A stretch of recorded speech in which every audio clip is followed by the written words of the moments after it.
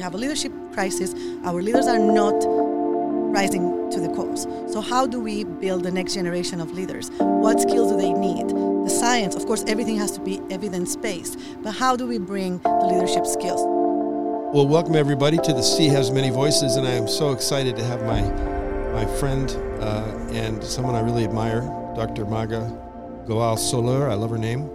Every great thing that ever happened started with a conversation. That's one of the premises of our show. Mm-hmm. And Marga, having you here helping us talk about international conversations and the purity and the power of the science in the international conversation. I'd like to hear a little bit more about that, please. Yeah. So, what is the climate for you right now, in your specificity of your science in your community right now? How is that? Share that, please. Right. So I'm not a practicing scientist anymore. Right. It's okay. You got your chops. Yeah. You got a PhD, publications, the whole It's works, actually an advantage, I think, right now for this type of work, because I can see a very holistic picture of all of the sciences that are needed to tackle this problem. Because I think one of the challenges we have is that traditionally scientists are very siloed, and they are very, by the nature of sciences, you have to specialize. Yeah. And you can be a molecular biologist, or you can be oceanographer, or you could be a health scientist or an astronomer. But it is harder and harder as you specialize to build these interdisciplinary collaborations that are actually needed for the real problem, because the climate crisis is not going to be solved by the climate scientist alone, or the oceanographer alone, or the economist alone. It is a coalition that needs to be built.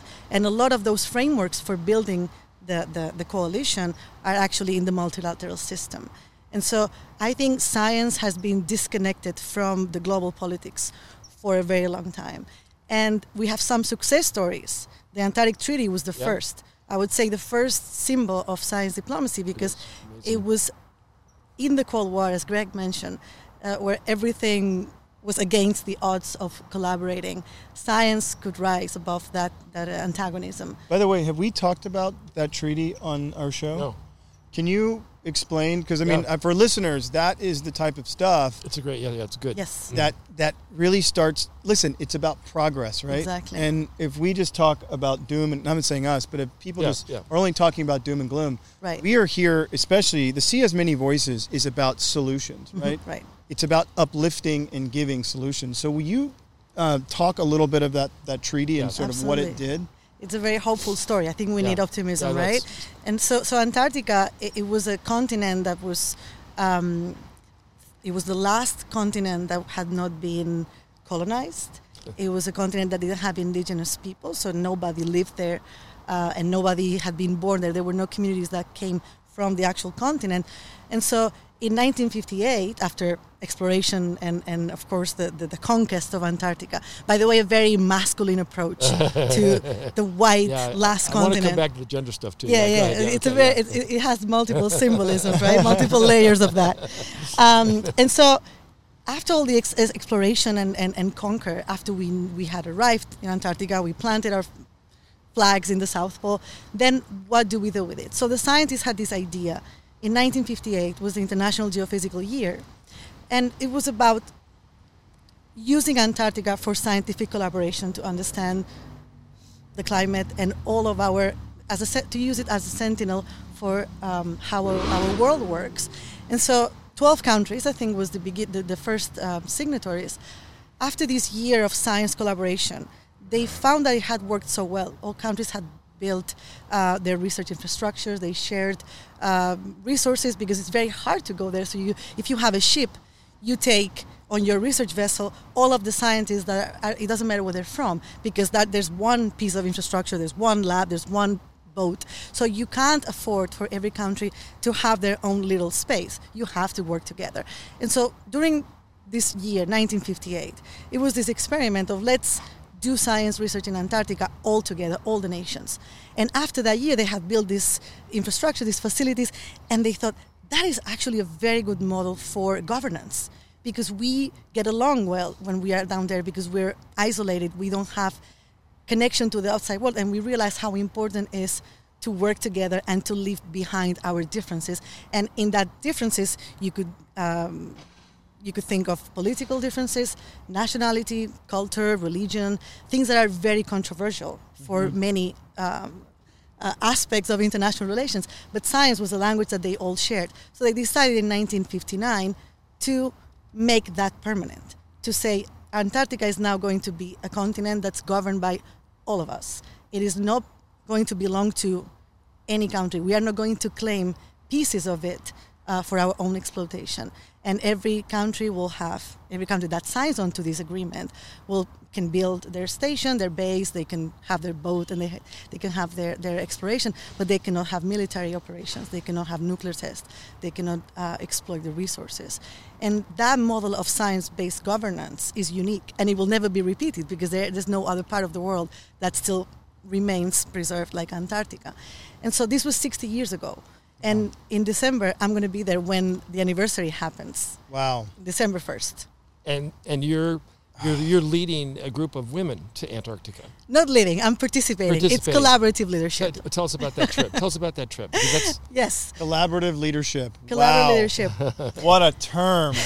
Now that's where you get the positive influence of women and the gender. Because I was going to say that this is proof. It's actually data backing that, right? It took me a while. Wow. There really is a special quality that women bring to an endeavor. Beyond, it's not just IQ. It's not just. It's a way of looking at the world. It's a way of behaving, and I really see the difference in the world. Well, women from an evolutionary standpoint, and I mean, women can bear life, so they have a completely different understanding of compassion and patience than men could ever have, because women raise children, and they have. Throughout history, throughout nature, that's what gives life to a child. Obviously, a father can help, but that understanding I've found not just in the scientific world, but in the film and television world, in the banking world, in the real estate world, even in aspects of the fossil fuel industry. You see a lot more women who are executives, high-level executives, CEOs, CMOs, CTOs. I mean, these are high-level, highly paid positions, right. But as an overall understanding of humanity, women understand the world better. Thank you. It's built into their DNA. The reason is, I think, so there's a lot of stereotyping as well, so it's a little dangerous to talk about biological traits. I think it's more useful to put it in a perspective of legacy. So women are, when they are involved in decisions, they tend to look for broader impacts, like how is this going to affect the entire community in the long term versus how is this going to affect right here, right now, for tomorrow, right? So right. This legacy mindset is and collaboration. So there's these two features of women's leadership is what really I think can change the state of the world, because I think in the end what we have is a problem of leadership, a problem of short-sighted and uncollaborative world. I mean, that's very true. Most world leaders that we're seeing pulling out of agreements and kind of retreating from this multilateralism that brought us the Antarctic Treaty or other landmark environmental agreements. So this idea of going to Antarctica with only women, of course, is a very symbol. It's a symbol, right? It's a way to put us in the spotlight and to remember that women were for many years not allowed to set foot in Antarctica, that they were not allowed to research in Antarctica because, as Ian, you say, so the traits that women are supposed to be good at can also be negative. So, right, for they're instance, emotional, yes, or they're... And they were not strong enough to carry the equipment, or they cannot stand the cold. Those were the prejudices. You can push a child. You can push exactly. something the size of a football out of something the size of a keyhole, but you can't lug like a piece of lab equipment through some ice. I've dived in Antarctica. My research involved diving into icebergs and under icebergs with a grandmother. Okay, it was Bill Hamner's wife, Dr. Bill Hamner's wife, Peggy Hamner, and I remember we were out diving one day, and I said, "You're a grandmother, aren't you?" And she said, "Yep." And I said, "That's fantastic. What a model." And one of my expeditions down there to Ice Island, which we'll talk about one day on the show, was to the largest iceberg that ever broke off from the Ross Sea. Mm-hmm. And that was the most challenging, dangerous diving I've ever done. And our dive safety officer was a woman. So the lead diver on that team was a woman. But tell us where in Antarctica are you going? And I think you're in a fundraising campaign too, Yes. which will help you with in terms of visibility through the show. Thank you. Absolutely. I know Antarctica. I love Antarctica. I've been there a bunch of times. Tell me. Yes. So I'm drooling for the details. It's a 3 Wow, week. I want to go to Antarctica. Unfortunately, it's women only for this one. Hey, look, it's better that way. Maybe anyway. can I get the operation done fast? More will get done. What if I wear a wig? I think only the captain is a man. Everybody else is not. So this is a 10-year program. It's an Australian NGO called Homeward Bound, and they decided to give visibility to women scientists in Antarctica to prepare them and equip them with the leadership skills, not just the scientific skills, which all women have, because it's a requirement to be in this program that you have some scientific background already. But what they want to give you is the next level leadership skills. As I say, we have a leadership crisis. Our leaders are not rising to the cause. So how do we build the next generation of leaders? What skills do they need? The science, of course, everything has to be evidence-based. But how do we bring the leadership skills? So it's a 1-year program. 11 months virtual program, so it's a leadership coaching training that we go through every month, a number of modules, and then it culminates in Antarctica for 3 weeks. So it's November 18 to December 11. Go to the peninsula? Or Yes. Okay. We depart from Ushuaia, Argentina, Yep. and we spend 3 weeks. It's not a research vessel because every woman comes from a different background. It would be very hard to put together a research program That's it. Okay. with people, from all kinds of background from 35 countries. But we will do interviews. We will go to the bases and the stations to understand and give visibility to what's going on, how climate change happens, and what research is being done to understand it better. And I think it's and you've been there, so you know it's a very life-changing experience to witness something firsthand, because when you come back, then you cannot unsee it. I feel like that's going to happen to me. And what Ian was saying, we talk about climate change, we just talk about it, and now that you have a baby, you understand, you feel it. So I think going to Antarctica, and Greg, I would love to hear your experience, will make me feel it. So then when I come back, I can't ignore it anymore. I just feel like I'm part of it, and I have a responsibility. Yeah, no, Antarctica is, when I'm often asked about my favorite places that I've dived, and Antarctica is right at the top of the list. Right. You can feel the pulse of the ocean when you're underwater there. There's so much going on, the phytoplankton, and then ice and the whales, and it's just magic. It's hard to put into words. It's also very challenging. I was on, one of my trips was a 3-month, pretty rough expeditionary trip, more like they used to do in the old days. Mm-hmm. It wasn't the best ship in the world, and we spent 2 weeks traveling from New Zealand to the Ross Sea. Almost got tipped over a couple times, and that trip reminded me of a famous quote about Antarctic exploration. And they say the 2 high points of any Antarctic exploration, this was written back in the Edwardian days, the 2 high points are the first day you see the ice and the last day you see the ice. Yeah. So, you can run the gamut. I think you're going to the peninsula. That's a really, really nice part. It's got a lot of protection. Islands you'll be able to get in and out of the weather. You get a lot of research stations. Right. You'll see a lot of whales and birds and penguins. Wow. You're just going to have a great time. But we're onto something here. We're onto something here with the need for leadership. Yep. And the instruments available in the world for leadership, of which the Antarctic Treaty is a great model. Exactly. And then we're layering in the women, and you guys really helped me with both of your contributions, because I've been trying to figure it out. Mm-hmm.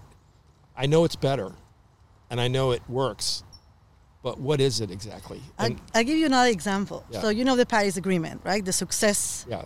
I think Christine and I were there. Exactly, Yeah. right? You were there too, weren't you? No, I miss it. Only my face, Okay. because it was all of the UN ads. Okay. But I missed it. I had something.